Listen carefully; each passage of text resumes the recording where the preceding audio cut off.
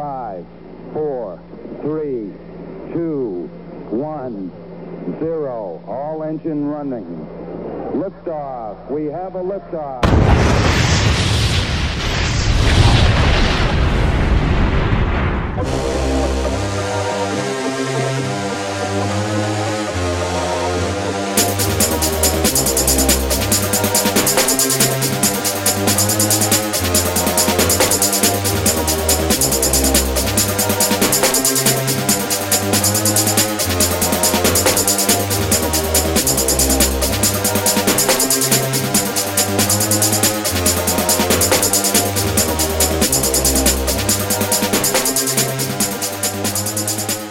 You're listening to 15 Minutes of Flame, the hottest podcast on the internet. All right, that was Hope Easton. Let me get rid of this.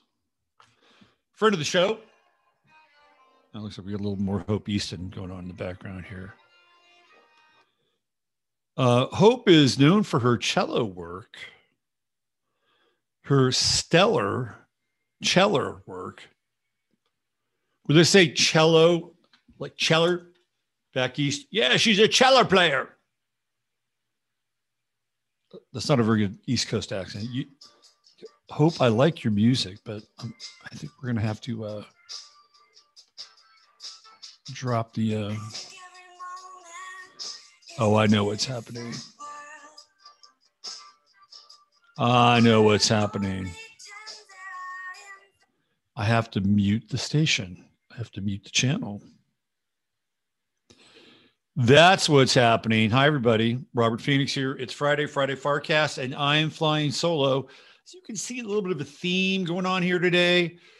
Hope Easton with the throwback retro kind of go-go boot video. And behind me, a scene from In Like Flint, which was part of the, I think it was supposed to be a trilogy, but they only did 2 films with James Coburn as Agent Flint, Derek Flint, by the way. And this is one of those scenes where it's kind of an MK Ultra setup. Oh, speaking of, look who's here. The Red Prince is here. You want to say hi to anybody? Huh? You have everything you want to say to people? Are you insane? We're going to be talking about insanity today. Insanity as a commodity. Insanity is a commodity. Insanity is an economy. So I'm specifically going to look at 2 people. One who is considered sane and is feted and applauded for his unique insights into humanity and the future of humanity. The other considered quite insane because his unique insights into humanity and the future of humanity were deemed insane or crazy.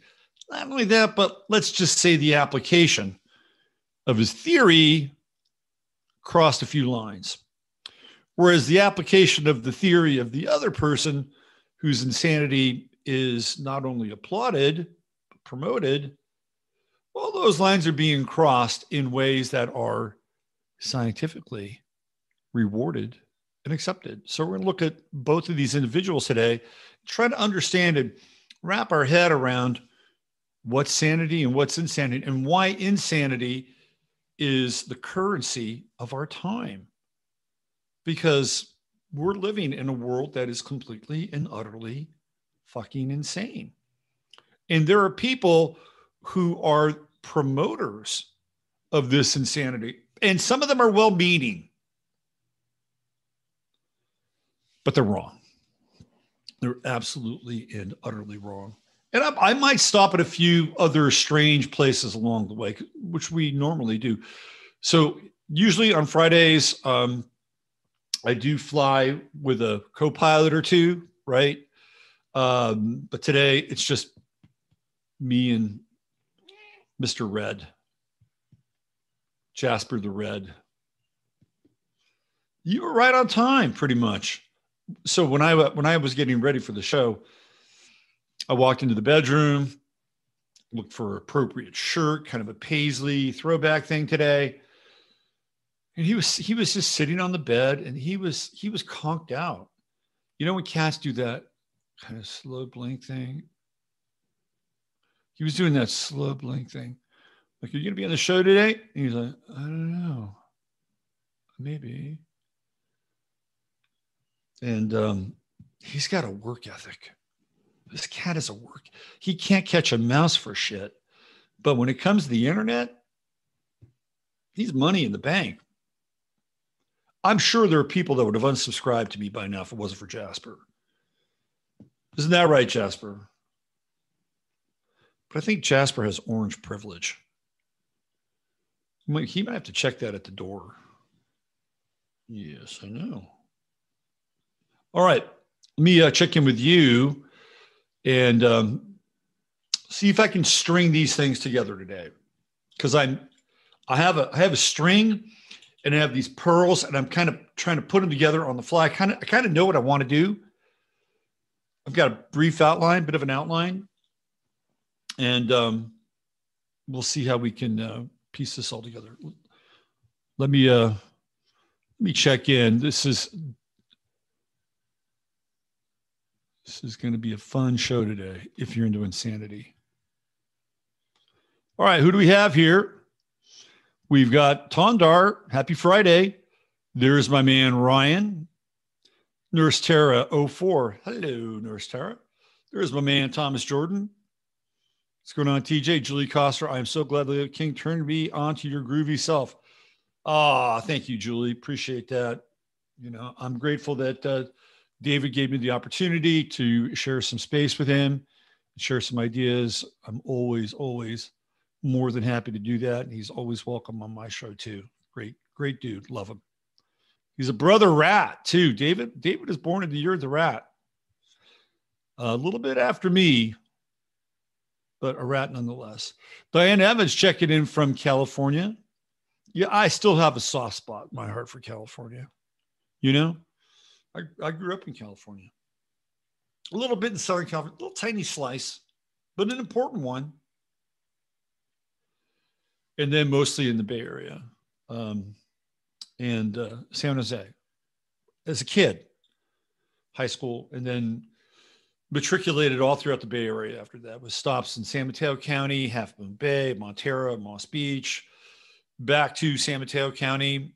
You know, where else did I live? La Honda. La Honda was cool. That was a good stop. A lot of time in the East Bay. Oakland, Berkeley, Albany, Point Richmond. So I was all over the Bay Area. And there's a lot about California that when I lived in Point Richmond is this really interesting little place. Now, Richmond is one of the highest crime centers in the country. And there's this little kind of weird, it's definitely kind of weird, but it used to be an artist community called Point Richmond. And it literally is a point, and it's adjacent to the Chevron refinery. I used to live right down the street from the Chevron refinery. Okay, I'll take care of your little thing there. So the Chevron refinery was a, how would I say this? Omnipresent kind of fixture. So we had that, and we had the rail yards in Point Richmond. And the rail yards would end there. And these rail yards would, you know, they would take the petroleum from Point Richmond and Chevron, and then they would ship it all throughout the Bay Area. And there was also tankers that would come in and then also leave, and they would basically ship out this petroleum, you know, the gas, oil, mostly gas, to places like Taiwan, Korea. So it was an interesting place, Point Richmond. It was like this hub where all these things kind of came together in terms of import and export. And there were artists that lived there. And it was a trippy place. I lived there from 2006 let's see, 2010 to 2012, 2 years. Seemed like it was longer, but fond memories of the point, and interesting folks. Anyway, let's check back in with you guys and see where you're at. Let's see. Sony's here. Hi, Sony. And we have Super Chang. Hey, the Canucks are checking in. What's going on? Dave and Nicole, good to see you. Let's see who else. Shannon, speaking of the East Bay, Shannon checking in from Alameda. What's going on, Shannon? Addie Pratico. Hello, Addie. Miranda Couch, the intergalactic couch surfer. People pride themselves in being insane. It is the currency of our time. Let's see who else do we have. Garrett Brooks. Hello, Garrett. Rose White. Bill and Adolf. Let's see, who do we have here? Not sure what that's in reference to, but I'm going to assume that it's topical and witty. Oh, thank you, David. That's a cat for that's cat for I love you. Hey, there's my man Mark. What's going on, Mark Matheny? The age of the rising Leo. This reality makes me want to cringe. I know, right? Oh boy, we'll get back there. We'll get back there at some point. Red Pill 78 GF. Love your shirt. Oh, well, thank you. I appreciate that. Let's see. Who else do we have here? Joni S., the lovely and talented one. Checking in. JMP Love. She's here. What's going on, Jacqueline? Shelly Jakes. Hi, Shelly. Loriana. We're happy to have you here, Loriana. Diane Evans. We said hi. My late husband on Stinson Beach. Got a lot of great memories from Stinson Beach. That whole Stinson Beach, Bolinas area. Point Richmond. You know what makes Point Richmond? Okay, so I have this theory about Point Richmond. Owsley, one of the guys who made a shit ton of LSD, made it in Point Richmond. I think there's a there there. Look who's here. It is Technobrat Emily. What's going on, Emily? Good to see you. Mark, yes. Hey, Mark. Leon Vincent, Vito Vincent Radway. What's going on, brother? Good to see you. Nice to have you here. Patty Lucia, checking in from Florida and inside the Matrix. Oh, my man, what's going on? Yeah, we got to do another show.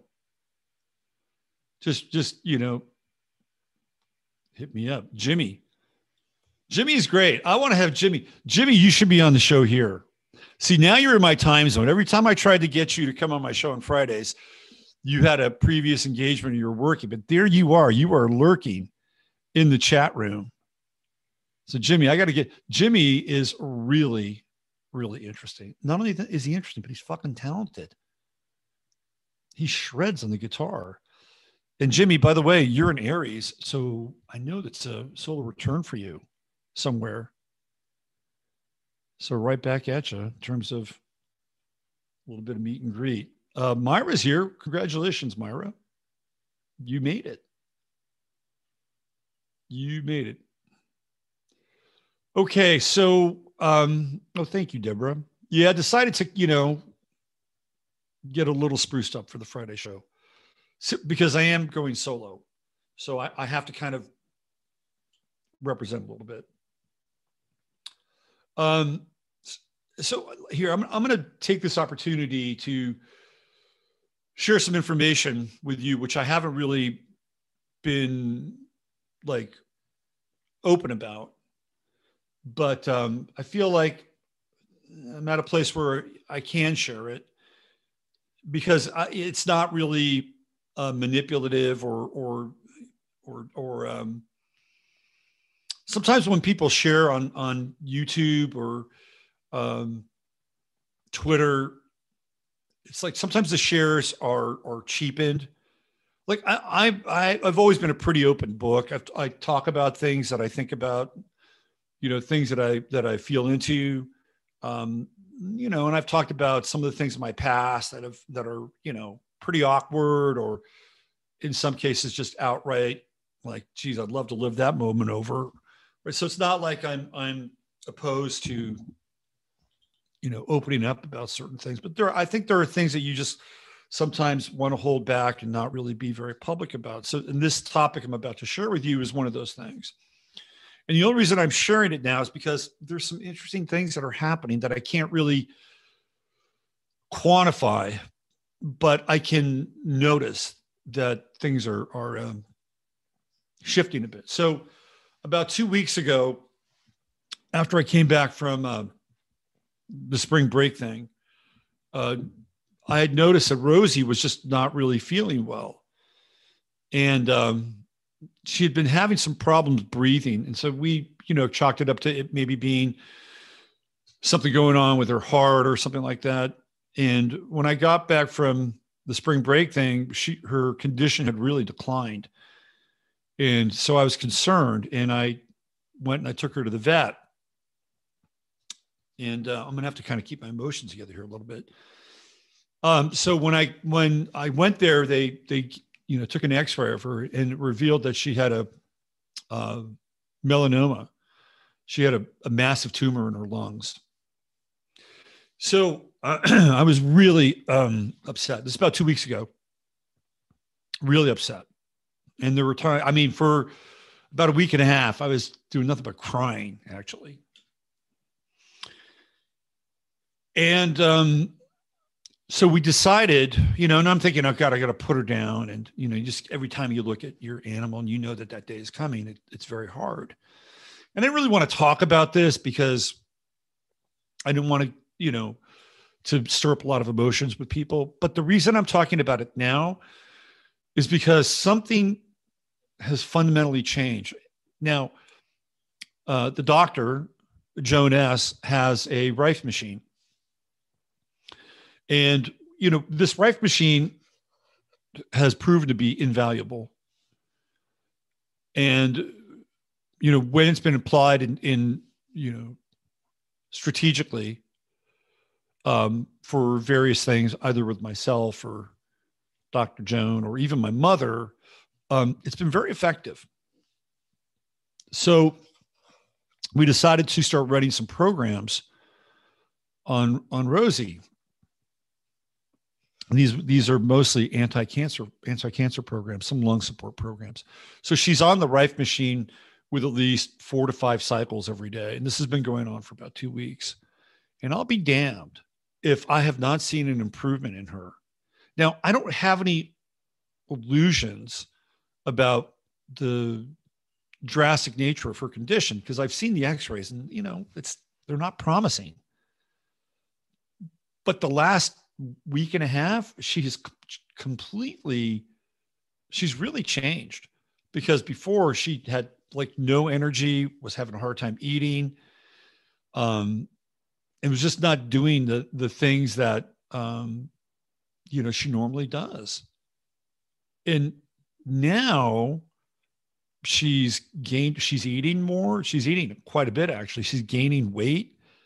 She's engaged in activities that she hadn't been engaged in for a while. Yesterday, I was doing a reading with somebody, and she went upstairs. She didn't even have the energy to go upstairs. She climbed the steps, got on my lap, and was bugging me for food. And her breathing has been less drastic. So this is a really interesting development. Now, I don't have any illusions as to, what is going to happen to her. She just might be on borrowed time. But the other thing that's really interesting, and maybe it's because my emotional body has gotten used to the fact that she's still here, but I don't have the same kind of emotional reaction when I see her.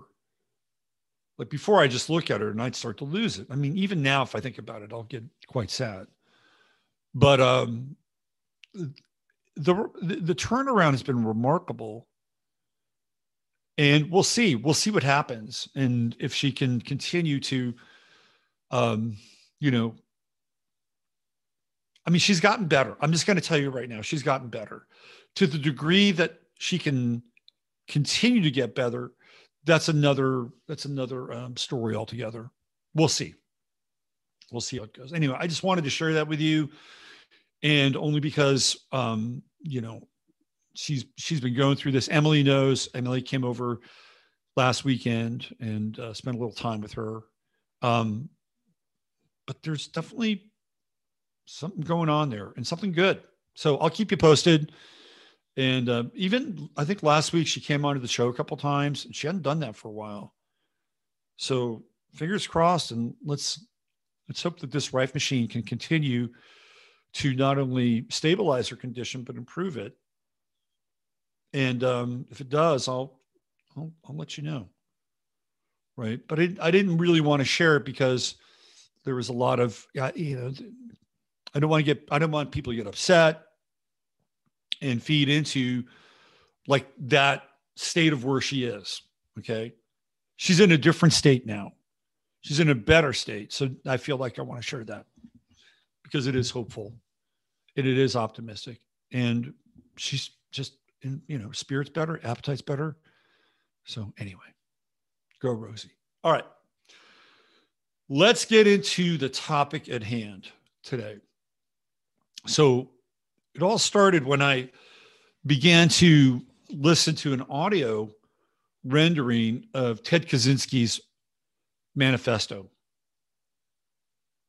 And I had read parts of it before. And I remember, when I finally started to read it, I'm saying to myself, this guy wasn't as nuts as they portrayed him to be. I mean, in that way. There was another part of him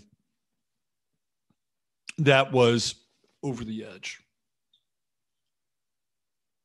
because he spent 17 years living in the wilderness of Montana, and then finding targets for people that were theoretically enabling the advancement of the beast system, which is the rise of technology. And Kacynski's got an interesting past. Of course, we know that he was a math professor. He went to Harvard. Now, something interesting and strange happens to him while he's at Harvard. He becomes part of an experiment, or a series of experiments run by a professor named Henry Murray, who is a fucking oddball to begin with. He's a clearly dyed-in-the-wool, one world, new world order Fabian socialist. And there are records and documents where he writes about it. So I'm not indulging in any hyperbole, but he runs these experiments in Harvard that are essentially known as the MK Ultra experiments. And Ted Kacynski is part of them. Now, what's interesting is that there is some debate as to how much those experiments played a role in his mental state, perhaps even programming.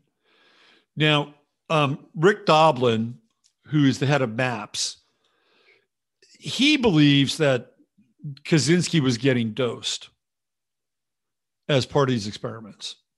Now, Kacynski has written about these experiments, and he said that they were minor and that they really didn't affect him. It's hard to say. Maybe they were minor and didn't affect him because, well, he was programmed to experience them as minor and not affect. When you get into that world, it's like what's real and what's not real. His brother, David Kacynski, is convinced that they did impact him. Now, I would think that he did that because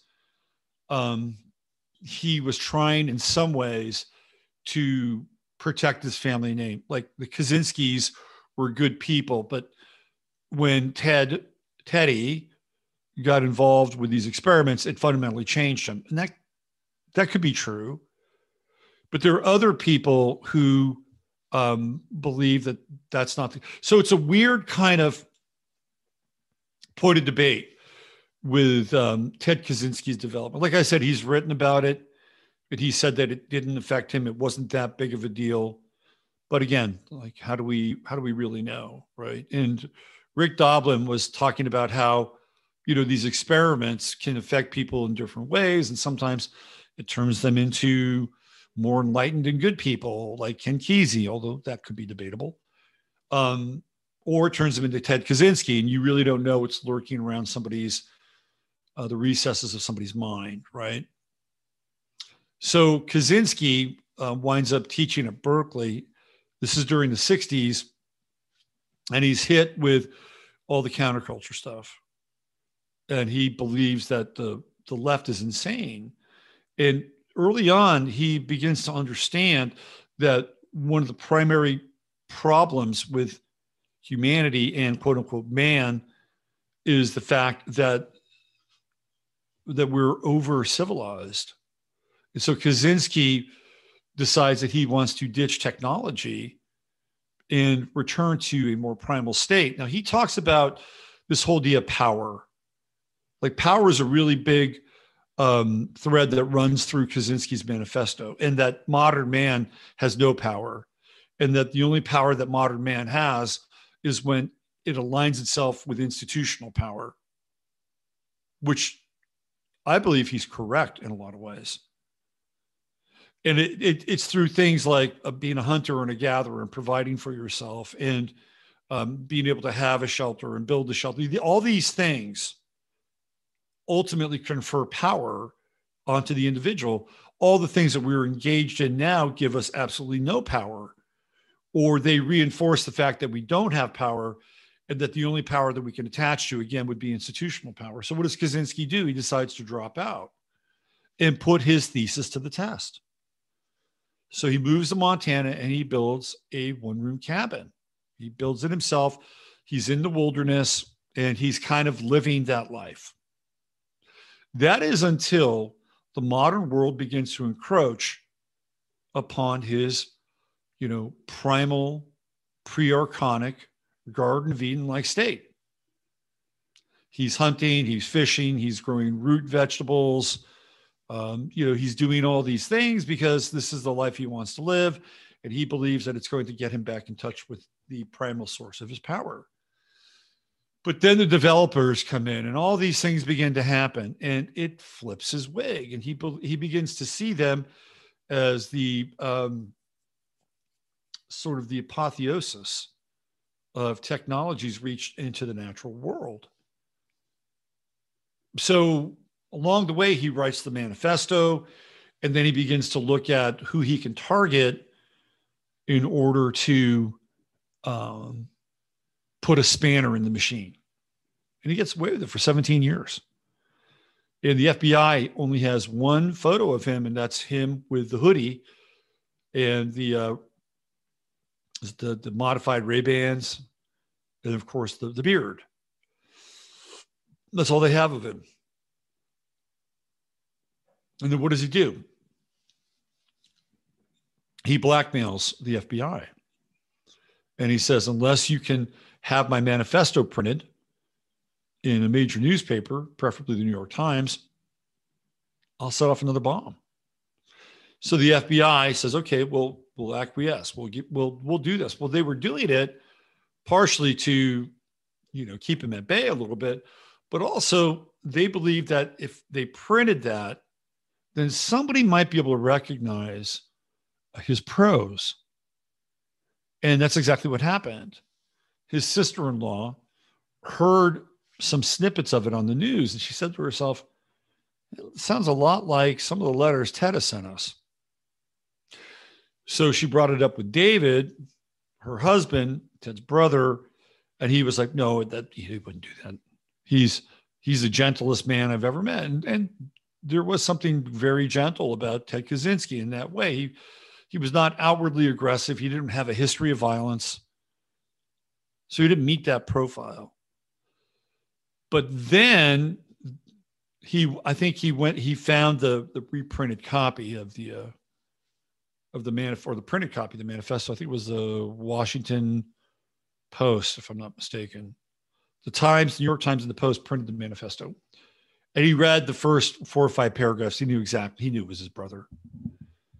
So then they made the call to the FBI, and then they went to the cabin, and it was all there. They found everything. They found all the ingredients and accoutrements for making the bombs, the typewriter. They could match the print on the type, right? It was all there. And he lived a very primal life. He had cut out a hole in the floor in the cabin, which is where he'd go to the bathroom there. So, I guess it was cold out. I mean, instead of building a little outhouse, Ted just followed the path of least resistance, which is probably maybe what they did back in who knows, right? Anyway, that's what they stumbled upon. So they stumbled upon the smell of like burnt smoke and, burnt meat and all that, because he would cook inside, and whatever was, in his little, honey pot inside the cabin, and all the other things, the gunpowders and all the other stuff that went along with it. So that's, those were the first things that they encountered, and they recorded. There's videos of the 2 agents, the FBI, who went in there and basically, tagged everything, right? So, and then he stands trial, and he winds up pleading guilty. Now he does get off on an insanity plea, but he does not go to a mental institution. He winds up going to these supermax prisons, and he's been moved around a little bit. And I think now, 3 months ago, he got moved into some kind of a medical facility in North Carolina. And, he was in prison with a number of pretty well-known people in these supermaxes, one of which was Timothy McVeigh. So he had some conversations with Tim McVeigh. He actually kind of spoke fairly highly of Tim McVeigh, although he didn't trust him. He doesn't trust anybody. Ted Kacynski trusts no one. But he understands that Tim McVeigh was looking at the world and seeing the world through the same kind of optics and filters that he did. So therefore, he had a kind of a connection with him in terms of seeing the manipulation of it. And it's quite interesting. He gets into this whole idea of being, how do I say this? Like not a white nationalist, but he talks about these 2 models, right? The one model is sort of the great white, the Nazi brotherhood and the white brotherhood that you encounter when you go to prison. And if you don't join that gang, you're kind of fucked, right? I mean, so there's that. And he talks about that. And then there's a whole other kind of faction and camp that has nothing to do with that, but is engaged in this idea that, that they are, they're identitarian based, and they're more conservative, but they're not KKK, they're not Aryan Nation. So he makes this very interesting distinction between the 2. And he brings that up through Tim McVeigh. Anyway, it's his manifesto that I think is really the sort of the map or the skeleton key to where we are now. And I'm going to go through some of the points of the manifesto because I think that they're worth exploring. Now, we know that Ted Kacynski is criminally insane because that's what the courts voted. You're criminally insane. No matter how brilliant you are, no matter how prescient you were, you're locked up. You're dangerous, right? It's on the public record. Now, let's move the timeline forward. So here we are on April 8th, 2022, and the world is certifiably fucking insane. There's no 2 ways about it. And some of the things that Ted Kacynski actually foretells in his manifesto are part of the public record through the technology that he warns against. All right, I'm going to show you something from my Twitter feed. And then we're going to start to go a few layers deeper here. We're going to get into maybe some of the Disney stuff. Roy Disney's daughter, who has written a big op-ed about supporting Disney, supporting all of these platforms, social platforms, social positions that Disney has adopted through their production team and the board of directors. She actually supports them. And we'll kind of get into this a little bit. It's part of who she is. She's always been this way. We'll take a little bit of a look at her. But really where I want to go ultimately is I want to talk about the Wonder Boy, although he's not a boy. This is the magic genie who is mapping out where humanity is going. And that's Yuval Harari, who is part of the World Economic Forum and leads TED Talks and is the guest on any number of either talk shows or web streaming interviews. And what Yuval Harari is promoting is insanity. His vision of where humanity is going is everything that Ted Kacynski talked about, but on steroids from Mars. And yet, nobody questions Yuval Harari's sanity, which I think is interesting. He is feted and promoted as being a visionary. If he had shown up maybe in the, let's say, the early 60s, his sanity would be questioned. He might be locked up. But that's not the case now. Now he's given the keys of the kingdom. So let me get into Twitter. Let me show you this one tweet, and this will kind of set the stage for giving you an idea as just to how far down the road we've gone. Right? And this is totally nuts.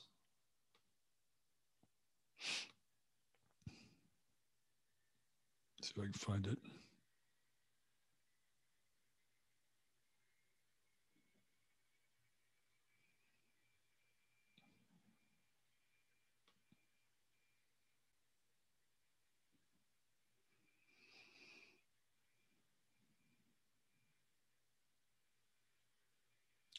It's right here. I was shocked when I read this.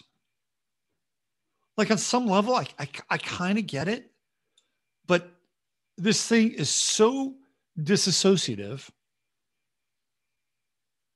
that it's shocking. Here, let me show you.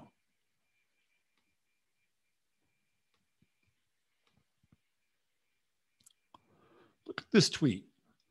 Child porn is created when people get paid to make child porn. The rarer you make it, the more they get paid. The best way to protect children is to kill the economic demand. Flood the market with AI-generated, freely accessible stuff that's created with zero harm to kids.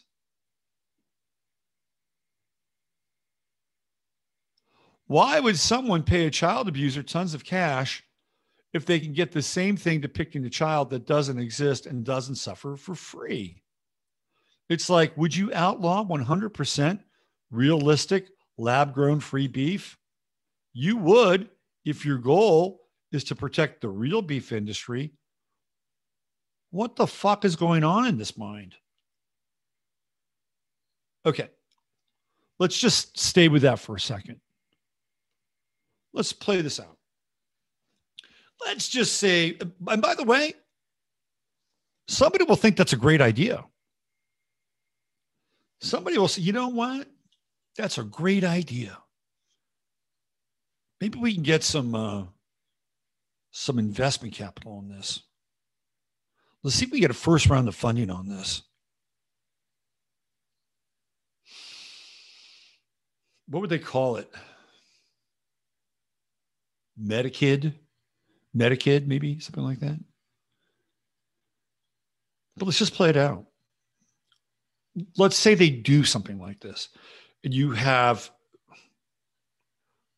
okay, where are the limits? Where are the limits by creating AI? Like you program the AI. Hey, AI, here's what we need. We need, let's see, little girl, 5. Let's make her lily white, okay? And we're going to program in 2% resistance, 7% acceptance, 8% excitement, but we'll create a tiered arrival at excitement, 8% compliance, right? So the guy's going, okay, we're going to do this. Now let's work on, some other things. Oh, let's have another child walk in through the door. Oh, yeah, let's do that. And then once the other child walks in through the door, who is shocked and stunned, eventually the other child seems to think, oh, it's a great idea. Let me get involved and program that little child out. Oh, and let's talk about the perp. Now, who is the perp? Well, maybe the perp could be anything in the AI. It could be a 6'5", tranny clown from Arcturus, right? Or it could be, somebody who's, more mean, whatever it is, right? That's just one version. And I don't necessarily have the mind to create this stuff, but I mean, you could see that, right? You just program all that in. And it's like, oh yeah, nobody got hurt doing this. But what happens when you generate that kind of content? When you generate that kind of content, people watch it and they say, yeah, man, that looks like fun. Let me get in on that, right? People are fucking insane. Like they just think that this will just happen. Like this is the meta world. They've gone out of their way to create the meta world already. It's already living inside of people's heads. That's the world we're living in. Somebody actually thinks that that's a rational and logical and reasonable idea. It's a horrible idea. And this is exactly what Ted Kacynski was talking about. So I'm just setting the stage for this, right? I'm setting the table because we're living in a world now. It's really interesting. When I was young, living in California, I remember when Ronald Reagan was elected governor, he shut down a lot of the mental institutions. The main one was Agnew State Hospital. So a lot of people who had problems went to Agnew State Hospital. And they were trying to get treatment, whatever, right? It was a place for them to go. Maybe they could be rehabilitated or maybe not. He shuts Agnew down. Why? Because it's taking all that money. Okay. Where do the Agnew people go? On the streets. They had no place to go. They started showing up. They started showing up places like San Jose, where I lived. You'd see them sleeping on the benches. You'd see them rummaging around downtown in the morning, right? They were there. So you had this insane underclass that was released. And I think that was symbolic in a lot of ways. Reagan was an Aquarian, so sometimes he had kooky ideas. And he's also like not very, don't get me wrong. I love Aquarians.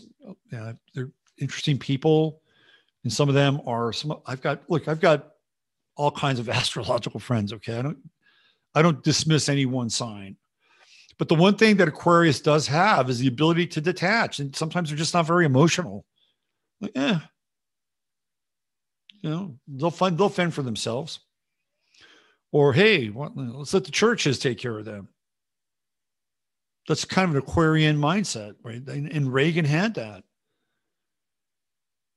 But I think that was symbolic. You know, once they shuttered the doors on these state institutions, which, by the way, kind of opened the doors to privatization in that space. But even then, you know, the privatization in that space would require some state money. But it wasn't like the state was dedicating, you know, this budget to try to rehabilitate people who were clinically insane. Some of which probably were more sane than not, but that's another story. But I think that kind of opened the floodgates, right? I mean, you know, that happens in the 70s when Reagan becomes governor of California. And the 70s in California are fucking nuts.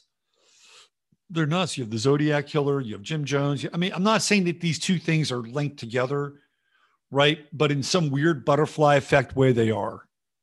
And we've never really recovered in a lot of ways from that moment. Like, okay, let's open the institutions and let's let them out.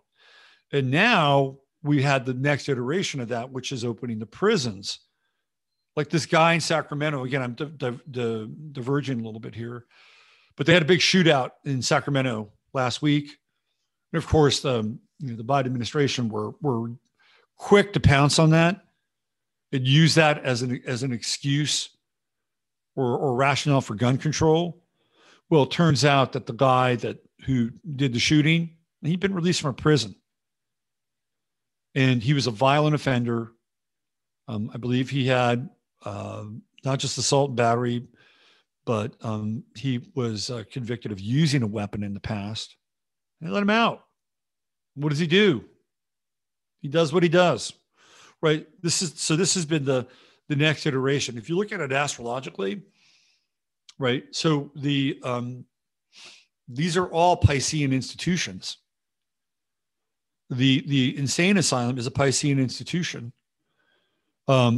Prisons are a Piscean institution. So we have these release valves that when we don't want to take responsibility for these people, or we want to exploit them, whether they're the criminal class or whether they're the criminally insane class or just insane class, usually they become exploitable. But then what happens is that the spirit is now circulating amongst the general populace, right? So we're dealing with this stuff now as just part of our experience, right? And there are all these other things that happen along the way that promote this kind of collective insanity that I'm talking about. I mean, and I've talked about this before, right? You just look at movies like Natural Born Killers, and in that movie, Woody Harrelson is, and what's her name? The crazy little Scientology chick, Juliette Lewis. You know, they're murderers, they're sociopaths, and they're released. They get away, right? They're just driving down the road in an RV, just like, you know, Joe and Jane Sixpack. What happens after that? These two kids go on a fucking killing spree. Hello? Do the math on that?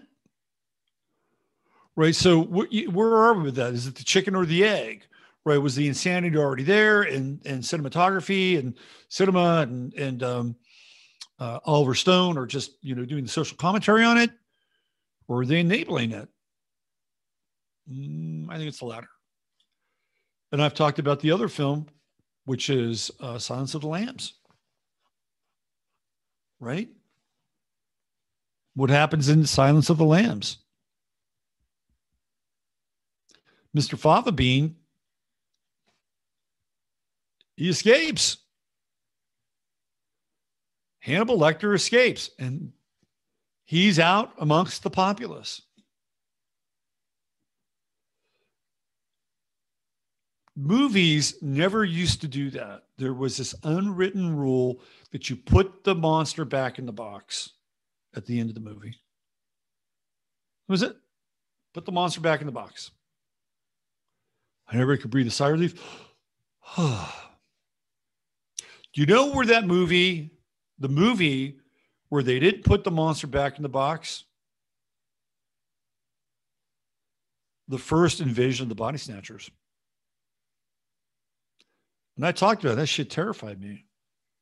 When I saw it as a kid, I used to look under my bed to see if there was a little pod under my bed. I did that for about a month. Who could forget Kevin McCarthy, who was insane, driven insane by the realization that all these people that he knew had been replaced by essentially soulless NPCs from another planet. And he's running down the road, right, screaming like a madman that, you know, this is happening. Nobody's listening to him because he's theoretically insane. And he's trying to catch a ride, and he jumps on the back of this truck.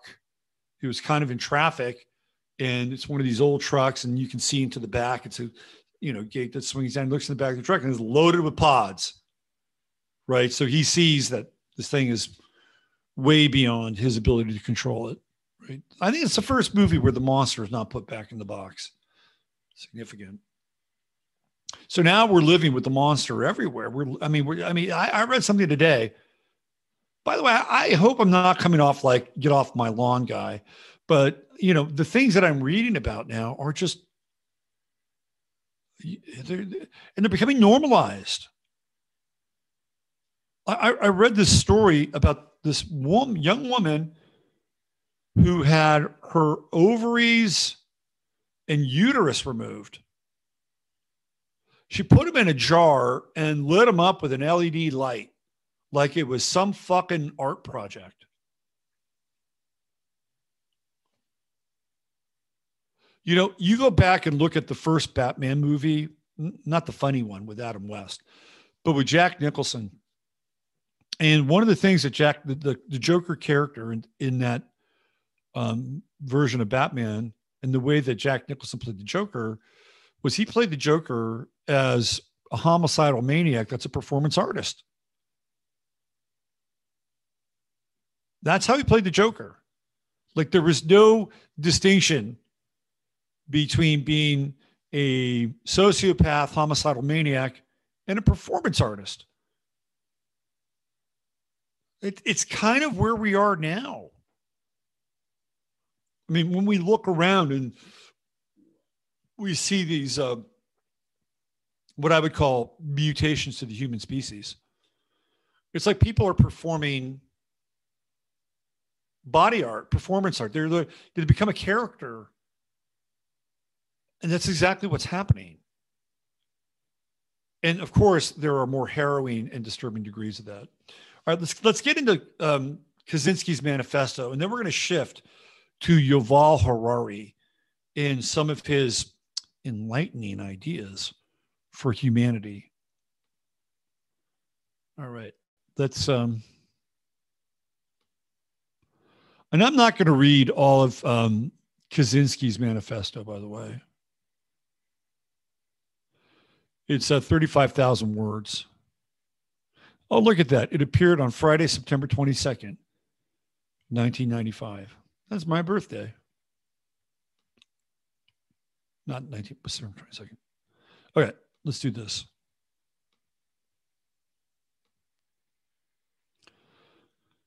I'm going to read a little bit of it here. And we'll go through some of the salient points. So here's his introduction. The Industrial Revolution and its consequences have been a disaster for the human race. They've greatly increased the life expectancy of those of us who live in advanced countries, but they've destabilized society, have made life unfulfilling, have subjected human beings to indignities, have led to widespread psychological suffering in the third world, to physical suffering as well, and have inflicted severe damage on the natural world. The continued development of technology will worsen the situation. It will certainly subject human beings to greater indignities and inflict greater damage on the natural world. It will probably lead to greater social disruption and psychological suffering, and it may lead to increased physical suffering even in advanced countries. Was he wrong? The industrial technological system may survive or it may break down. If it survives, it may eventually achieve a low level of physical and psychological suffering, but only after passing through a long and very painful period of adjustment, and only at the cost of permanently reducing human beings and many of the living organisms to engineered products and mere cogs in the social machine. Furthermore, if the system survives, the consequences will be inevitable. There is no way of reforming or modifying the system so as to prevent it from depriving people of dignity and autonomy. These are two phrases that show up throughout the manifesto, particularly autonomy. If the system breaks down, the consequences will still be very painful. But the bigger the system grows, the more disastrous the results of its breakdown will be. So if it is to break down, it had best break down sooner rather than later. Remember, this is 1995. This is way before where we are now. This is the later part. We therefore advocate a revolution against the industrial system. This revolution may or may not make use of violence. It may be sudden or it may be a relatively gradual process spanning a few decades. We can't predict any of that, but we do outline in a very general. It's funny how he says we and not I. That's interesting, because I don't think there's any other we besides him and whoever else was living in his head. We can't predict any of that, but we do outline in a very general way the measures that those who hate the industrial system should take in order to prepare the way for a revolution against that form of society. This is not to be a political, he makes that capitalized, revolution. Its object will be overthrow not governments, but the economic and technological basis of the present society. In this article, we give attention to only some of the negative developments that have grown out of the industrial technological system. This does not mean that we regard these other developments as unimportant. For practical reasons, we have to confine our discussion to the areas that have received insufficient public attention or in which we have something new to say. For example, since there are well-developed environmental and wilderness movements, we've written very little about environmental degradation or destruction of wild nature, even though we consider these to be highly important. So Ted Kacynski is kind of I would call him an eco-terrorist, right? He's kind of in that eco-terrorist mold. You know, he's the radicalized version of Thoreau. And by the way, there were a number of these people who were around in California during that time. The psychology of modern leftism, almost everyone will agree that we live in a deeply troubled society. One of the most widespread manifestations of the craziness of our world is leftism. So a discussion of the psychology of leftism can serve as an introduction to the discussion of the problems of modern society in general. But what is leftism? During the first half of the 20th century, leftism could have been practically identified with socialism. Today, that movement is fragmented and is not clear who can probably be called a leftist. When we speak of leftists in this article, we have in mind mainly socialists, collectivists, politically correct types, feminists, gay and disability activists, animal rights activists, and the like. But not everyone who's associated with one of those movements is a leftist. What we are trying to get at in discussing leftism is not so much movement or an ideology or as a psychological type, or rather a collection of related types. Thus, what we mean by leftism will emerge more clearly in the course of our discussion of leftist psychology. Also see paragraphs 227 and 230. Even so, our conception of leftism will remain a good deal less clear than we would wish, but there doesn't seem to be any remedy for this. All we are trying to do here is indicate in a rough and approximate way the two psychological tendencies that we believe are the main driving force of modern leftism. We by no means claim to be telling the whole truth about leftist psychology. Also, our discussion is meant to apply to modern leftism only. We leave open the question of the extent to which our discussion could be applied to the leftists of the 19th and early 20th centuries. The two psychological tendencies that underlie modern leftism we call feelings of inferiority and over-socialization. Feelings of inferiority are characteristic of modern leftism as a whole, while over-socialization is characteristic only of a certain segment of modern leftism. but this segment is highly influential. Feelings of inferiority. By feelings of inferiority, we mean not only inferiority feelings in the strict sense, but a whole spectrum of related traits: low self-esteem, feelings of powerlessness, depressive tendencies, defeatism, guilt, self-hatred. We argue that modern leftists tend to have some such feelings, possibly more or less repressed, and that these feelings are decisive in determining the direction of modern leftism. When someone interprets as derogatory almost anything that is said about him or about groups with whom he identifies, we conclude that he has inferiority feelings or low self-esteem. This tendency is pronounced among minority rights activists, whether or not they belong to the minority groups whose rights they defend. They are hypersensitive about words used to designate minorities and about anything that is said concerning minorities. The terms Negro, Oriental, handicapped, or chick for African, Asian, or disabled person or woman originally had no derogatory connotation. Broad and chick were merely the feminine equivalents of guy, dude, or fellow. The negative connotations have been attached to these terms by the activists themselves. Some animal rights activists have gone so far as to reject the word pet and insist on its replacement by animal companion. Leftish anthropologists go to great lengths to avoid saying anything negative about primitive peoples that could conceivably be interpreted as negative. They want to replace the word primitive by non-literate. They seem almost paranoid about anything that might suggest that any primitive culture is inferior to our own. We do not mean to imply that primitive cultures are inferior to ours. We merely point out the hypersensitivity of leftish anthropologists. Those who are most sensitive about politically incorrect terminology are not the average Black ghetto dweller, Asian immigrant, abused woman, or disabled person, but a minority of activists, many of whom do not even belong to any oppressed group, but come from a privileged strata of society who have secure employment with comfortable salaries, and a majority of whom are heterosexual white males from middle to upper middle class families. We can include females now in that conversation. Many leftists have an intense identification with the problems of groups that have an image of being weak: women, defeated American Indians, repellent homosexuals, or otherwise inferior. The leftists themselves feel that these groups are inferior. They would never admit to themselves that they have such feelings, but it is precisely because they do see these groups as inferior that they identify with their problems. We do not mean to suggest that women, Indians, etc., are inferior. We are only making a point about leftist psychology. Feminists are desperately anxious to prove that women are not as strong and as capable as men. Clearly, they are nagged by a fear that women may not be as strong and as capable as men.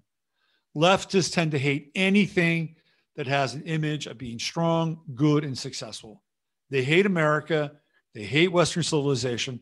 They hate white males. They hate rationality. The reasons that leftists say for hating the West clearly do not correspond with the real motives. They say they hate the West because it is warlike, imperialistic, sexist, ethnocentric, and so forth. But where these same faults appear in socialist countries or in primitive cultures, the leftist finds excuses for them, or at best he grudgingly admits that they exist, whereas he enthusiastically points out and often greatly exaggerates these faults where they appear in Western civilization. Thus, it is clear that these faults are not the leftist's real motive for hating America and the West. He hates America and the West because they are strong and successful. Words like self-confidence, self-reliance, initiative, enterprise, optimism play a little role in the liberal and leftist vocabulary. Leftist is anti-individualistic, pro-collectivist. He wants society to solve everyone's problems for them, satisfy everyone's needs for them, take care of them. He's not the sort of person who has an inner sense of confidence and in his ability to solve his own problems and satisfy his own needs. The leftist is antagonist to the concept of competition because deep inside, he feels like a loser. Art forms that appeal to modern leftish intellectuals tend to focus on sordidness, defeat, and despair. Or else they take an orgiastic tone, throwing off rational control as if there were no hope or accomplishing anything through rational calculation, and all of that was left to immerse oneself in the sensations of the moment. Modern leftish philosophers tend to dismiss reason, science, objective reality, and to insist that everything is culturally relative. It is true that one can ask serious questions about the foundations of scientific knowledge and about how, if at all, the concept of objective reality can be defined. But it is obvious that modern leftish philosophers are not simply cool-headed logicians systematically analyzing the foundations of knowledge. They are deeply involved emotionally in their attack on truth and reality. They attack these concepts because of their own psychological needs for one thing. Their attack is an outlet for hostility, and to the extent that it is successful, it satisfies the drive for power. More importantly, the leftist hates science and rationality because they classify certain beliefs as true, i.e. successful, superior, and other beliefs as false, i.e. failed, inferior. That's all changed because those definitions have been changed by the leftists. The leftist feelings of inferiority run so deep that he cannot tolerate any classification of some things as successful or superior, and other things as failed or inferior. This also underlies the rejection by many leftists of the concept of mental illness and the utility of IQ tests, which have been, so they've been run out, SATs have been run out, all the standards for being able to define somebody, whether or not they're competent enough to theoretically receive like the next level of education or whatever that thing, that's all been wiped out, right? So this idea that there are standards have been eradicated because they're culturally insensitive. Not to say that those standards will necessarily arbitrate competency or intelligence. Quite often they do. But what happens once they get into the institutions? Well, the institutions themselves will take care of the intellect, the intelligence, and the competency. The institutions will reshape and modify them so that they can be applied towards whatever program the institutions are promoting and supporting, either vis-a-vis grants from the state government, from the federal government, or from corporations who are deeply involved in investing through the university system for any number of grants vis-a-vis research, right? And that's a very deep topic and subject. I did a show one time on the economy of transgenderism, and it's a big deal, right? So you have a number of people, including the Pritzker family, who fund tons of research into universities so that the universities can run, medical research, try to figure out how a man can actually, give birth to a child, right? Like they fund that shit. Psychological research, social research. So all these dollars from the Pritzker family and other groups, right? They go into these universities. And then the universities now have research programs and grants for this stuff. And so they'll promote them.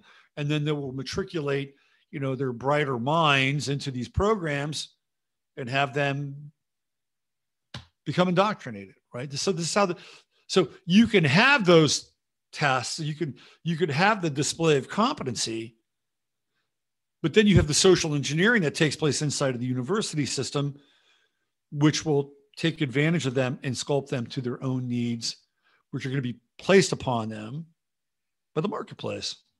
And the marketplace is defined by the donors. And who are the donors? Corporations, government programs, and people like the Pritzkers. This underlies the rejection by many leftists of the concept of mental illness and the utility of IQ tests. Leftists are antagonistic to genetic explanations of human abilities or behavior because such explanations tend to make some persons appear superior or inferior to others. Leftists prefer to give society the credit or blame for an individual's ability or lack of it. Thus, if a person is inferior, it is not his fault, but society's, because he's not been brought up properly. The leftist is not typically the kind of person whose feelings of inferiority make him a braggart, an egotist, a bully, a self-promoter, a ruthless competitor. This kind of person has not wholly lost faith in himself. That's interesting.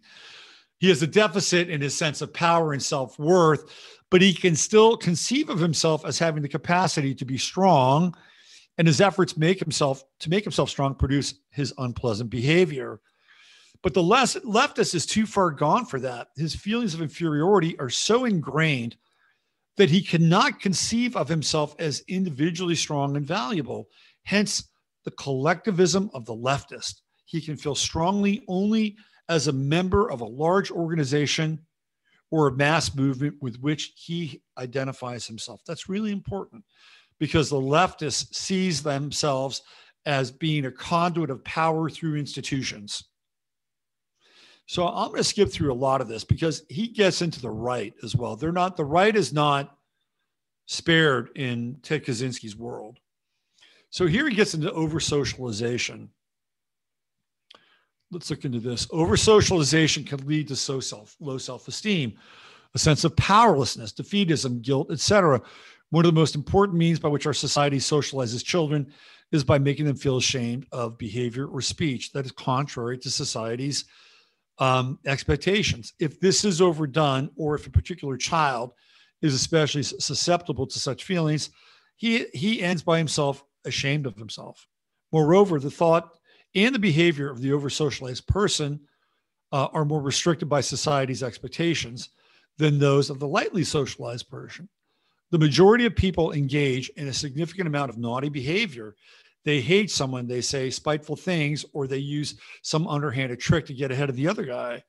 The over-socialized person cannot do these things, or if he does do them, he generates in himself a sense of shame and self-hatred. Or if he does do them, the over-socialized person cannot even experience without guilt, thoughts, or feelings that are contrary to the accepted morality. He cannot think unclean thoughts.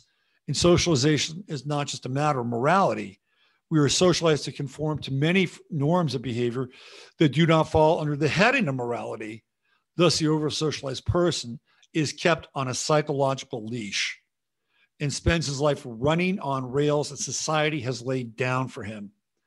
In many over-socialized people, this results in a sense of constraint and powerlessness that can be a severe hardship. We suggest that the over-socialization is among the more serious cruelties that human beings inflict on one another. So he goes through a lot of this, right? He's pretty brilliant in understanding the psychological pillars, the underlying pillars of why humans have succumbed to the world that we're living in now. And it has to do with not having a sense of power. So he talks about the power process. Human beings have a need. It's interesting. It starts off at the 33rd paragraph, by the way. Human beings have a need, probably based in biology, for something that we will call the power process. This is closely related to the need for power, which is widely recognized, but is not quite the same thing. The power process is 4 elements. The 3 most clear-cut of these we call goal, effort, and attainment. By the way, if you're a generator in human design, it's right up your alley. The power process is 4 elements. The 3 most clear-cut of these we call goal, effort, and attainment of goal. Everyone needs to have goals whose attainment requires effort and needs to succeed in attaining at least some of his goals. The 4th element is more difficult to define and may not be for everyone. Necessary for everyone. We call it autonomy, and we'll discuss it later in paragraphs 42 and 44. Consider the hypothetical case of a man who could have anything he wants just by wishing for it. Such a man has power, but he will develop serious psychological problems. At first, he will have a lot of fun, but by and by, he will become acutely bored and demoralized. Eventually, he may become clinically depressed. History shows that leisured aristocracies tend to become decadent. This is not true of fighting aristocracies that have to struggle to maintain their power, but leisured, secure aristocracies that have no need to exert themselves usually become bored, hedonistic, and demoralized, even though they have power. this shows that power is not enough. One must have goals toward which to exercise one's power. It's funny. I was listening to this presentation last night on YouTube. Great presentation, by the way. It's a cool channel. I'll try to. I don't want to go find it now, but I'll bring it up on Sunday Night Show, and maybe I'll put a link in the show notes. It's an English guy who takes texts from that have been written historically, and he reads them. These are generally first-person texts, right? And he reads them. He's got a great speaking voice. He's English. They always sound great. And he has some interesting visuals and some every now and a little bit of, audio background. And one of the things that I stumbled upon, and this is how I found the channel, is he talks about, well, he actually doesn't even talk about it. He reads a firsthand account of a man from Iceland who was kidnapped by Turkish slave traders in the 1600s. It's fucking mind-blowing. Firsthand account. This guy writes about being kidnapped by these Turkish slave traders. And one of the things that's interesting, this gets into, to some degree, what he's talking about here, is that there is this Icelandic Danish kind of, the Danes were in Iceland as long as with the Icelanders. And so they had this outpost, right? So they were able to see, with this outpost on the coast, the ships that would come in. So one day they saw these ships that were unusual looking, and they were on high alert.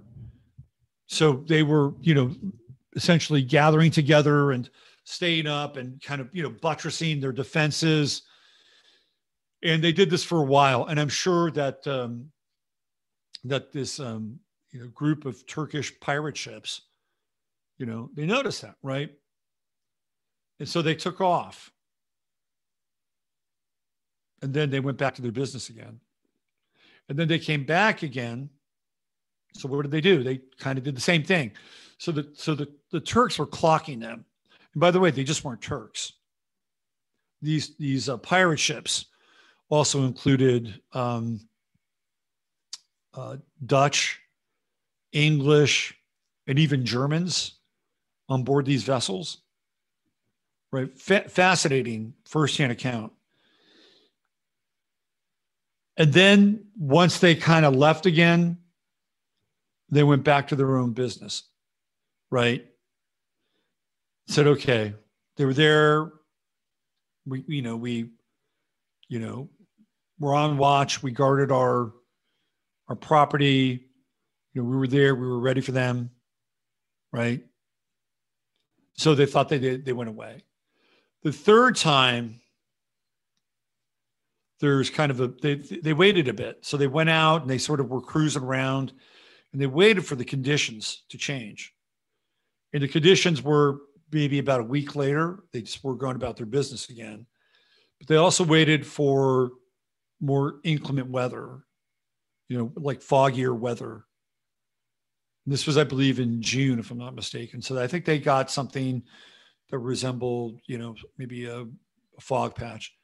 And then they came back in. And when they came back in fast. They dropped boats into the water, smaller boats, but, with a number of people on them.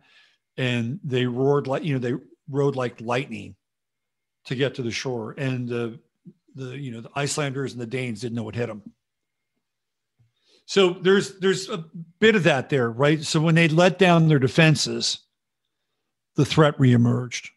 And I know they weren't being decadent. They weren't, running around, having wild meat orgies, because that's not how these people were wired. They just went about their business.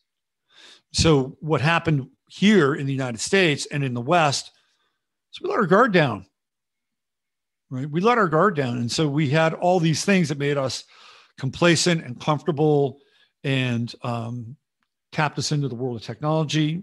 We're doing it right now. But that's what happened. And so as a result of this, our power decreased. And as our power decreases, people need to have a sense of power So what do? Instead of experiencing hardship, they identify with institutional power. And then they bank on the institutional power because it's the institutional power that gives them a sense of purpose. It buttresses their individuality, right? And because their institutional power is being exercised, that means that there's a group that does not have institutional power that is at the brunt of that, right? You can see the dynamic work. So let's get into this a little bit more. And then I'm going to shift gears here, and then we're going to do Yuval Harari here. Because in my estimation, he represents the pinnacle of the corporatization of insanity. He's the golden boy of insanity. People just nod their heads, go, good idea. All right, here we go. Let's do a little bit more. Non-attainment of important goals results in death. If the goals are physical necessities and a frustration, if non-attainment of the goals is compatible with survival, consistent failure to attain goals throughout life results in defeatism, low self-esteem, or depression. He's right about this.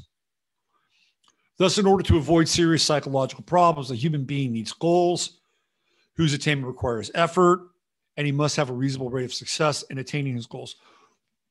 What's the plan now? The plan is UBI. The plan is to eradicate the idea of having a goal and being successful. That's the plan. What do you think that's going to do to people? It's going to make them mentally ill beyond anything that we're seeing now. Now, this is where it gets interesting. He talks about surrogate activities. But not every leisured aristocrat becomes bored or demoralized. For example, the Emperor Hirohito, instead of sinking into decadent hedonism, devoted himself to marine biology, a field in which he became distinguished. When people do not have to exert themselves to satisfy their physical needs, they often set up artificial goals for themselves. In many cases, they even pursue these goals with the same energy and emotional involvement that they otherwise would have put into the search for physical necessities. Thus, the aristocrats of the Roman Empire had their literary pretensions. Many Eastern European aristocrats a few centuries ago invested tremendous time and energy in hunting, though they certainly didn't need the meat. Other aristocracies have competed for status through elaborate displays of wealth, and a few aristocrats like Hirohito have turned to science. Thus, we use the term surrogate activity to designate an activity that is directed toward an artificial goal that people set up for themselves merely in order to have some goal to work toward, or let us say merely for the sake of the fulfillment that they get from pursuing the goal. Here is a rule of thumb for the identification of surrogate activities.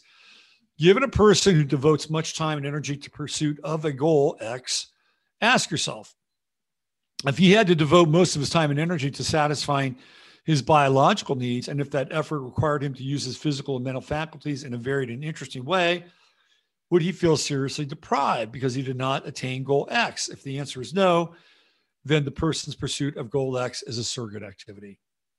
Hirohito's studies in marine biology clearly constituted surrogate activity, since it is pretty certain that if Hirohito had to spend his time working at interesting non-scientific tasks in order to attain the necessities of life, he would not have felt deprived because he didn't know all about the anatomy and life cycles of marine animals.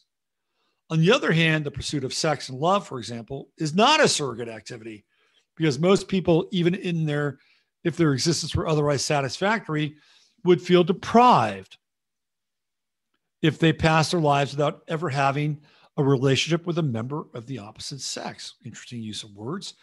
But pursuit of an excessive amount of sex, more than one really needs, can be a surrogate activity. So he gets into this, right? And it's a really interesting distinction. So what Kacynski is talking about is that the goals that people have need to be attached to something that is connected to their survival, right? So there's a lot of this. There's over 300 paragraphs here. And I'm not going to spend the entire show on this. But I would say it is worth a revisit if you haven't really dove into his manifesto, because I think there are some very fundamental psychological points in observation that are really salient. Now you have to ask yourself, well, what is he asking us to do, right? He's asking us theoretically to unplug from the machine. Ultimately, that's what he's saying here, that you have to have physical goals in order to feel like you matter. That's the power process, right? That's the power process. So for him, he said, I'm going to do this in my own way. I'm going to go leave civilization. I'm a teacher at Berkeley. I'm going to get rid of my tenure. I'm going to go move to a cabin in Montana. And I'm going to walk my talk, right? But then something happens to him and he sees that he can no longer be a passive manifester of his own personal power process. He can't do that anymore because the encroachment of the technological world is upon him. And so the ultimate extension for him is that through the power process, he must address that because it is a threat. It is a fundamental threat to his survival and ultimately to humanity's survival. And that in and of itself for him is the rationalization to do the things that he did. That's his rationalization. Over socialization, over civilization, and the encroachment of the technological world became a threat to Ted Kaczynski's personal power process. He had no other choice. He had to do what he had to do. Now, what's interesting about how he did it was he created these pipe bombs or these explosive devices. He didn't face the people, right? Like he didn't look into their face and say, you are a threat to my personal power process. You are an agent of the matrix, although he wouldn't call it that. And I have to remove the threat. He didn't do that. And in some ways, one could make a case that by doing what he did, that he was cowardly. That ultimately he couldn't really stare his own fundamental and primal manifesto right in the face. On the other hand, one could make a case that he was clever and that by doing it the way that he did it, he lessened the chance of being caught and that he would ultimately have more of an impact on taking his enemy down. You could make a case either way, I think, right? But at the end of the day, that's how he decided he was going to remove the threats. And there are a lot of them. He was engaged in about a 17-year run of theoretically removing these threats. So Kaczynski is considered clinically insane because of how he views the world. And not just how he views the world, but how he goes about solving his problems.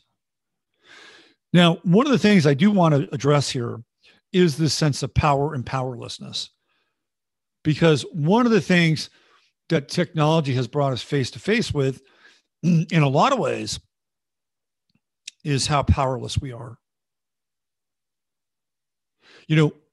I get on here and Kacynski would call this a surrogate activity. And I have no problem with that. It is a surrogate activity. And, unless I lived the life of Ted Kacynski and removed myself from this world and, got a piece of land somewhere and every day was, about my survival, anything other than that is really a surrogate activity, honestly. So unless you're doing that, you're probably, by the way, if you're doing that, you're probably not listening to this YouTube stream. But congratulations if you're doing that. There is some purity to living that life, right? There's some purity to living that life. You know who you are. I mean, look, it's not like I was out, trapping beaver or shooting elk. But, when I was living the van life for about 3.5 months back in 1996, you live the van life, surrogate activities become redefined because you have to survive, right? You have to live kind of on the road, and you have to be able to make a living on the road, and everything becomes really condensed and concentrated into being able to sustain who you are without four walls. I mean, you have the four walls, but they're moving, right? Your four walls are cruising down the road. So you have to acquire a whole set of skills in order to do that. And so your surrogate activities change, especially if you're not just running off your bank account, which I wasn't doing. So how I lived on the road is I did tarot readings. I did that for about 3.5 months all throughout the South and Southwest. It was a great time. So you begin to live accordingly. And there's a lot of, and the thing is, when you are living that way, right? Like, you have to have a code. And I've talked about this. It's a code of the road. You can't be an asshole. You can't be an asshole. You can't take anything for granted because you're living with a really slim margin of grace on the road. So, you literally have to cultivate the type of relationships and the type of outcomes that you want by treating people a particular way, by treating your environment a particular way. You're really down to basics. So it's not the same thing as being in a cabin somewhere and having to trap a beaver or, hunt an elk or whatever, right? But there are some fundamental qualities that are transferable to that, right? So if you're on the road, you are probably living less of a surrogate existence than, say, other people are. But the key here is that we have a sense of powerlessness. We have these social media tools, and they give us, for a brief moment in time, the ability to, train an arrow at somebody and fire that arrow and go, there we go. I hit the target. And there's some validity to that. I'm not saying there isn't a validity. It's what I'm doing here today, right? I'm looking at what I'm doing today, and I'm in that bucket, right? But ultimately, if we stay in this place and nothing changes for us individually or socially, we're just treading water, and we're really taking more water in. And I think that's problematic. Now, we may be thrust into a period here where these surrogate activities might move into survival activities. The power process and the initiation of the power process may be closer to us than we think. What happens if there's so-called food shortages? What happens if the currency crashes? What happens if there's an EMP? What happens if everything on the internet as we know it is wiped out? Would that be the worst thing? Maybe the collapse of the West, or the collapse of the dollar, or the collapse of the distribution chain, maybe in some ways that might be the best thing that could happen to us. And instead of being afraid of it, maybe we should welcome it, embrace it, because we might find something about ourselves. We might find out something about ourselves that we heretofore may not think or understand that we're capable of. And that the power process, which is what Kacynski is talking about, would have to be demonstrable. That you would have to be able to demonstrate that you could take care of yourself in an environment where a lot of things are provided for us. May not be the worst thing. Now, how we respond to that will be paramount. Most people, because we've been trained to accept our comforts and be allowed to continue our surrogate activities, will say yes to anything, whether it's UBI or you know, bug waffles or whatever they are, right? Oh yeah, well, we need to have this because we can't do without it. I think it would be in our best interest to say no. And it's easy for me to say that here as I speak to you, you know, in the relative safety of these four walls. At the end of this, I'll probably get up and make myself something to eat, right? But at the end of the day, you know, we have to move out of a place of being disempowered. And we have been disempowered. Our leadership, so-called leadership, disempowers us. We allow them to. But even when we make a futile effort in some ways, like January 6th, whatever you think of January 6th, which I think was astroturfed, you know, it was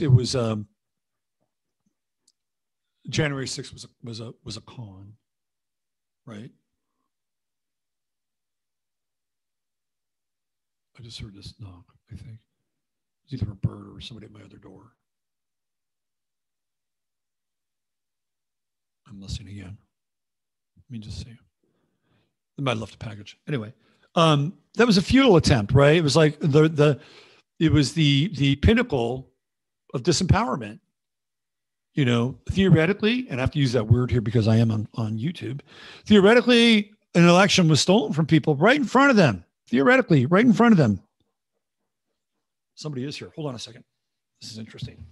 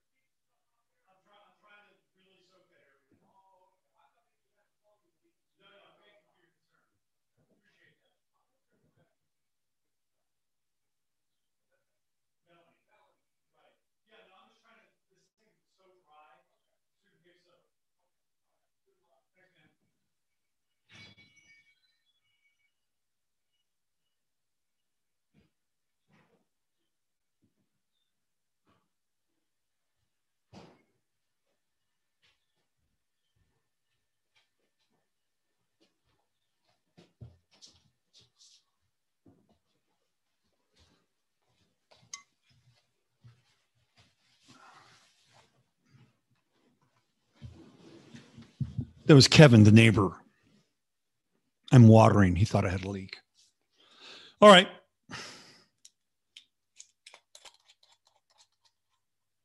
Do you get where I'm coming from? Right. So we're at this place where we're hitting, and again, I love this word, the apotheosis of powerlessness.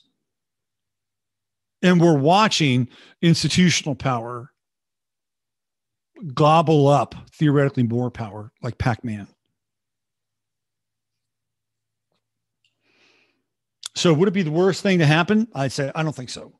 Now, if that doesn't happen, you know, what do we do, right? Do we all just remove ourselves from the modern West and just go grab lands? Well, some people are trying to do that. I mean, there is a pretty significant prepper and homesteader movement going on. You'll learn a lot about yourself.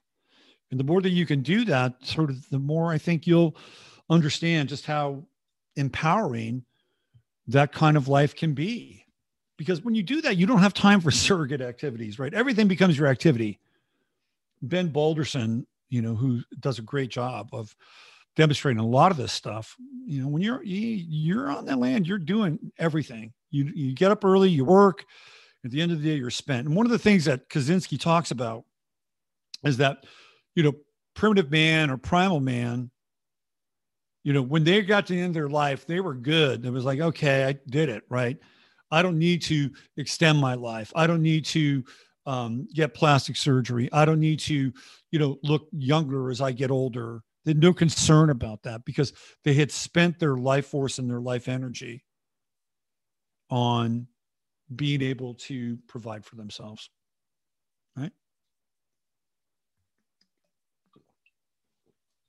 All right, let's make a quick shift to Yuval Harari.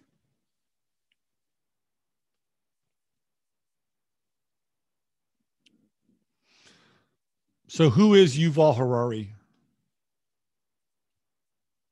It's so funny. He said, I'm really good friends with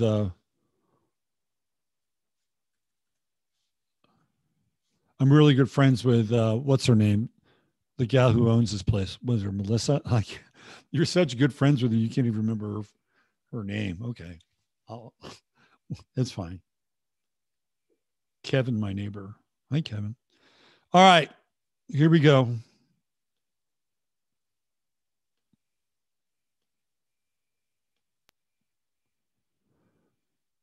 There he is.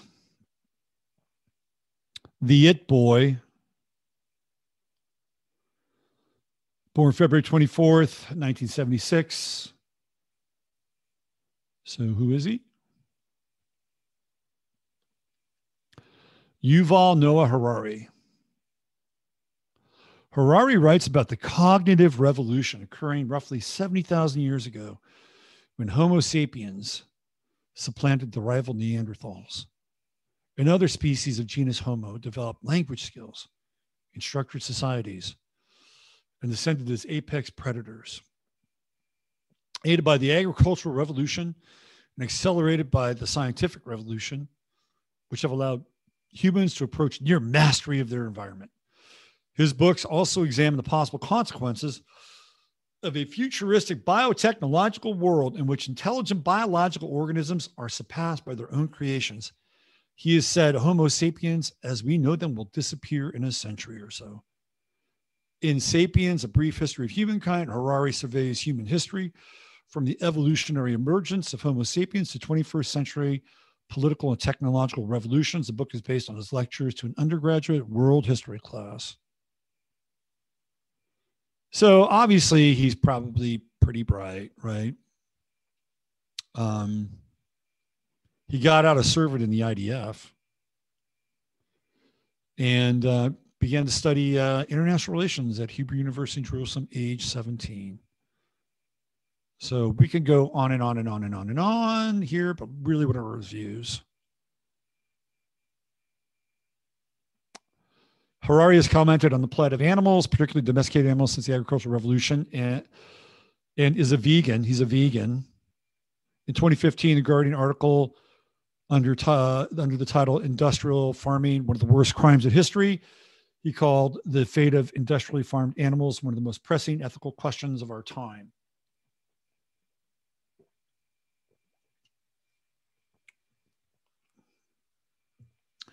You know, there was this meat plant that was, if I'm not mistaken, started in Iowa.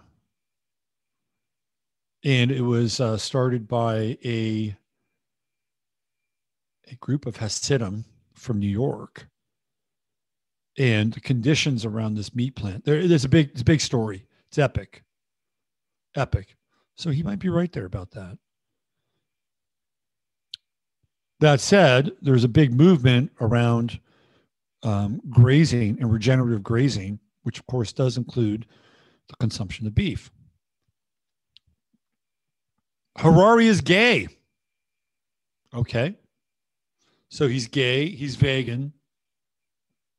He's an Israeli, although probably doesn't factor into it much, but probably does on some level, right?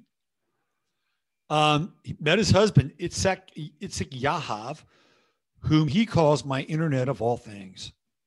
He's also his personal manager. They're married in a civil ceremony in Toronto. He practices Vipassana meditation, which began whilst in Oxford in 2000. Harari is a vegan.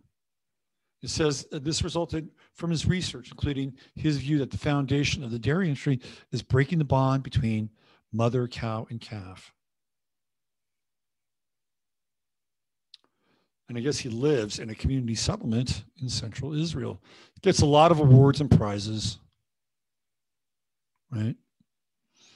So let's tap into some of his ideas here.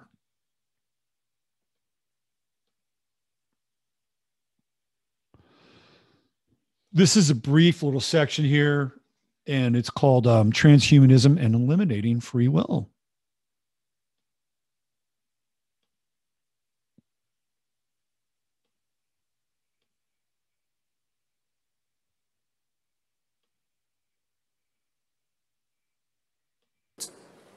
It's important because we've reached the point when we can hack not just computers, we can hack human beings and other organisms.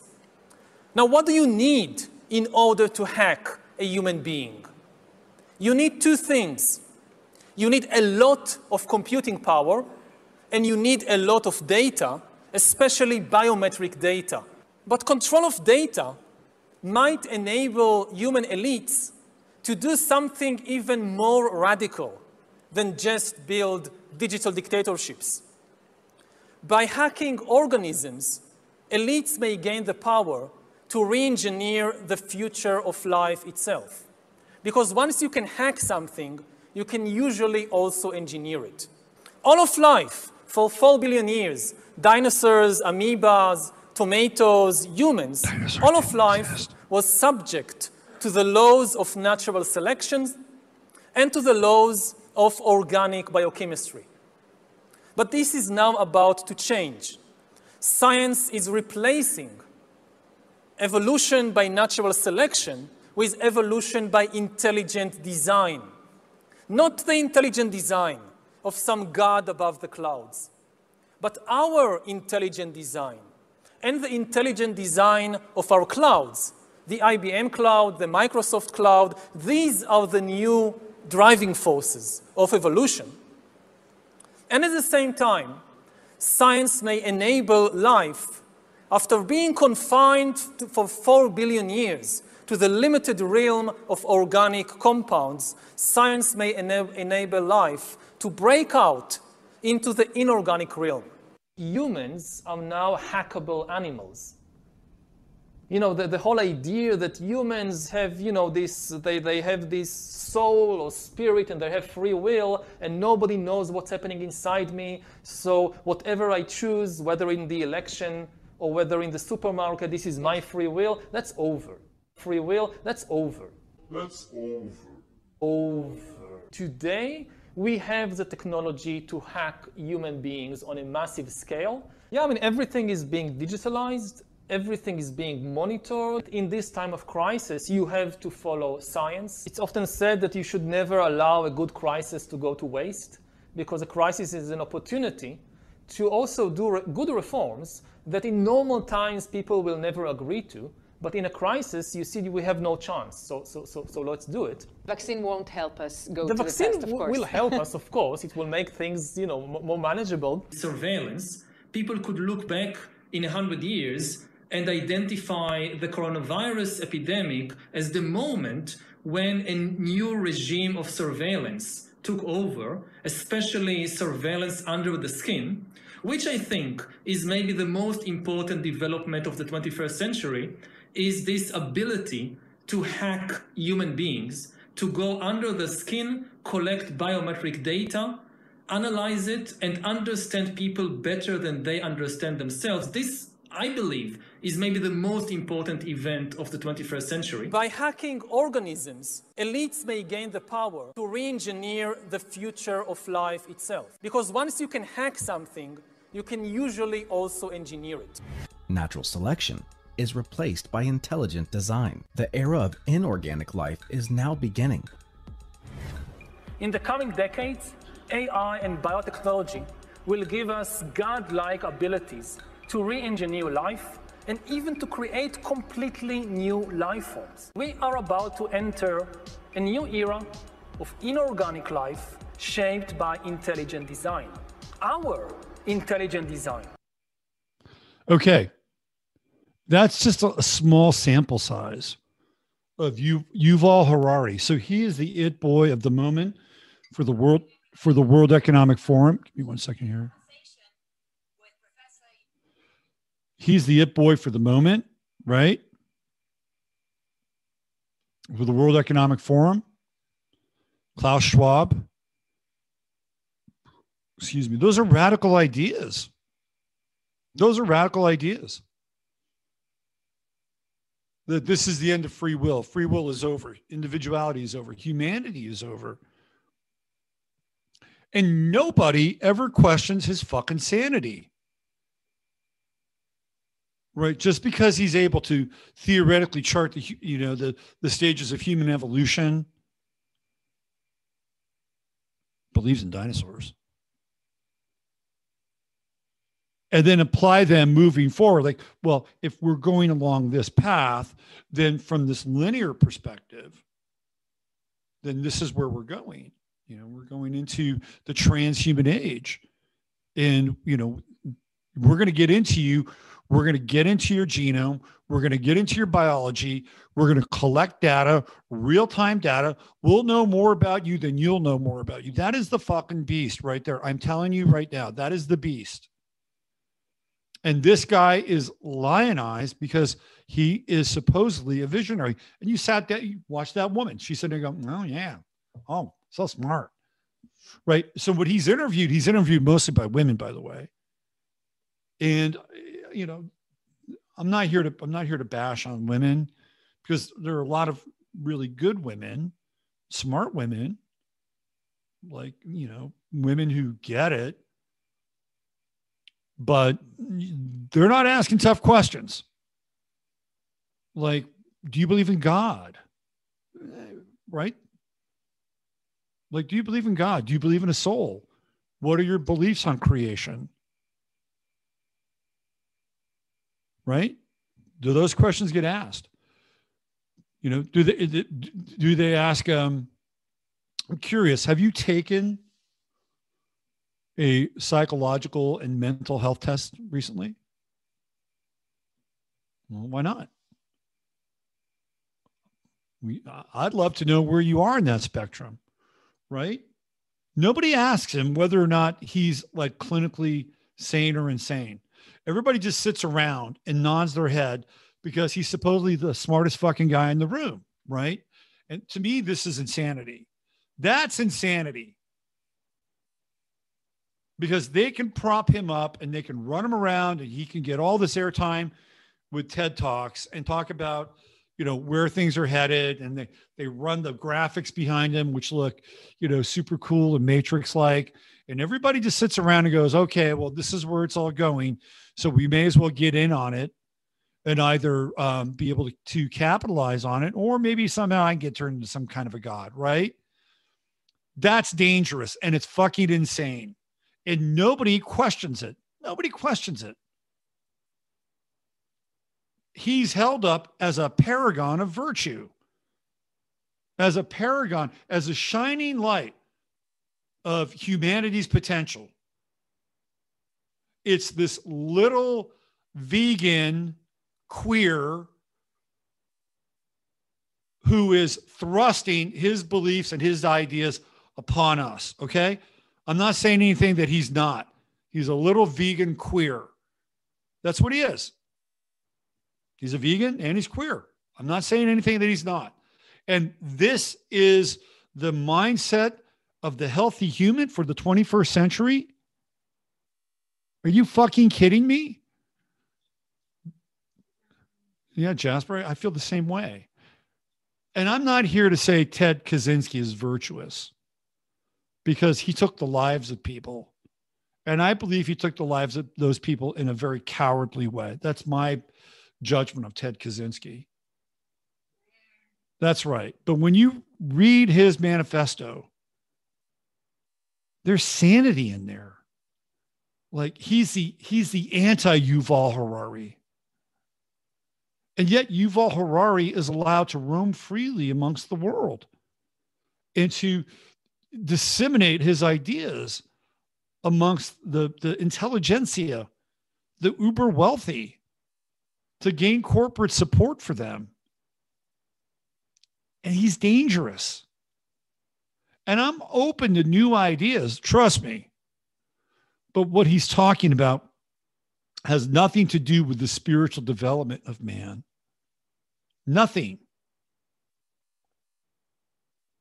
In his world, man is God, and not an emanation of God, but is God and can get into the levers and the switches of the DNA, right?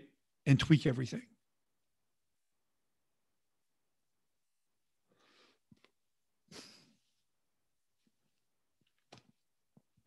And he's a culture hero. But nobody questions his sanity, which I find to be troubling. Very troubling. So, where does this all lead us? We are clearly out of balance. We are way out of balance. And there will be some kind of mechanism that will thrust us back into balance. And I do believe that we need to really reassess our relationship with technology. And I'm not anti-technology, but I do believe that it's become a collar on us now. And especially if we go into a digital currency, which is probably a fait accompli.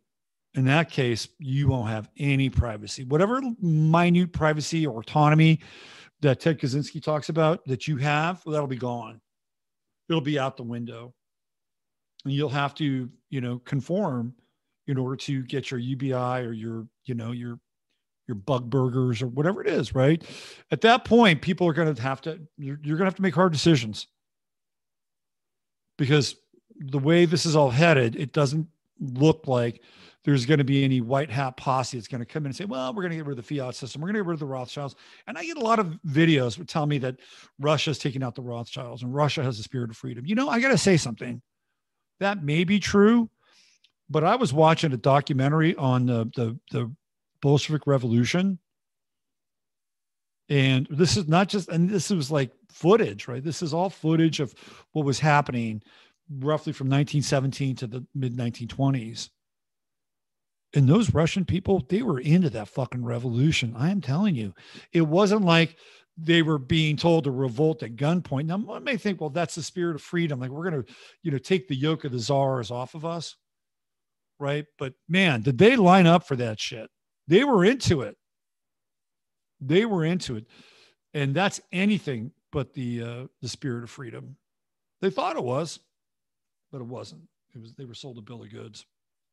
And honestly, I don't know what Russia's doing.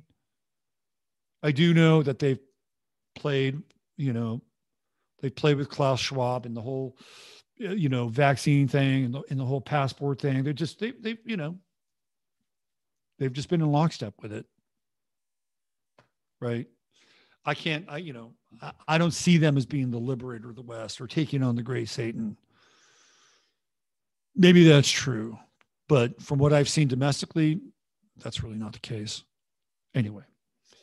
All right. I think I'm out of here. What would my takeaway from today be? Do some things that could help you, find something where you are experiencing your own power process, whatever that is. Maybe it's grow a garden, get some food, have some chicken. Those things are not bad things, right? You may need them.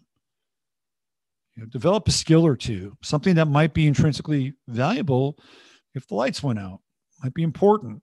And you might master something, which would be good. So I guess that's the best takeaway that I can give you. And just stay out of the insanity traps because they're everywhere. They're absolutely everywhere. We're really living in idiocracy. But it's a dangerous version of idiocracy, really, really dangerous version of idiocracy. Okay, I'm out here. Thanks for being here. Sorry I had to get up and talk to the neighbor who was concerned about the water. All right, I'll see you on Sunday night with Sunday Night Astro Live. I'm going to be getting into this whole transhumanist,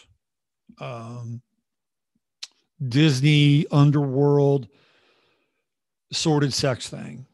That's going to be a main focus of the show, and try to, excavate that and then exercise that and give you some astrological perspective on it too. You can find me at robertphoenix.com. 15 Minutes of Flame, OVFLAME, Monday through Thursday. I do readings, astrological readings, and you may want to get one now before I raise my rates, which is going to happen. And the only reason I'm raising my rates is because I found out that one of my students charges the same amount as I do. And it's just a thing. It's a thing. And my rates have been steady for a long time. So get them while you can, kids. All right. Take care. Have a great weekend. Stay human.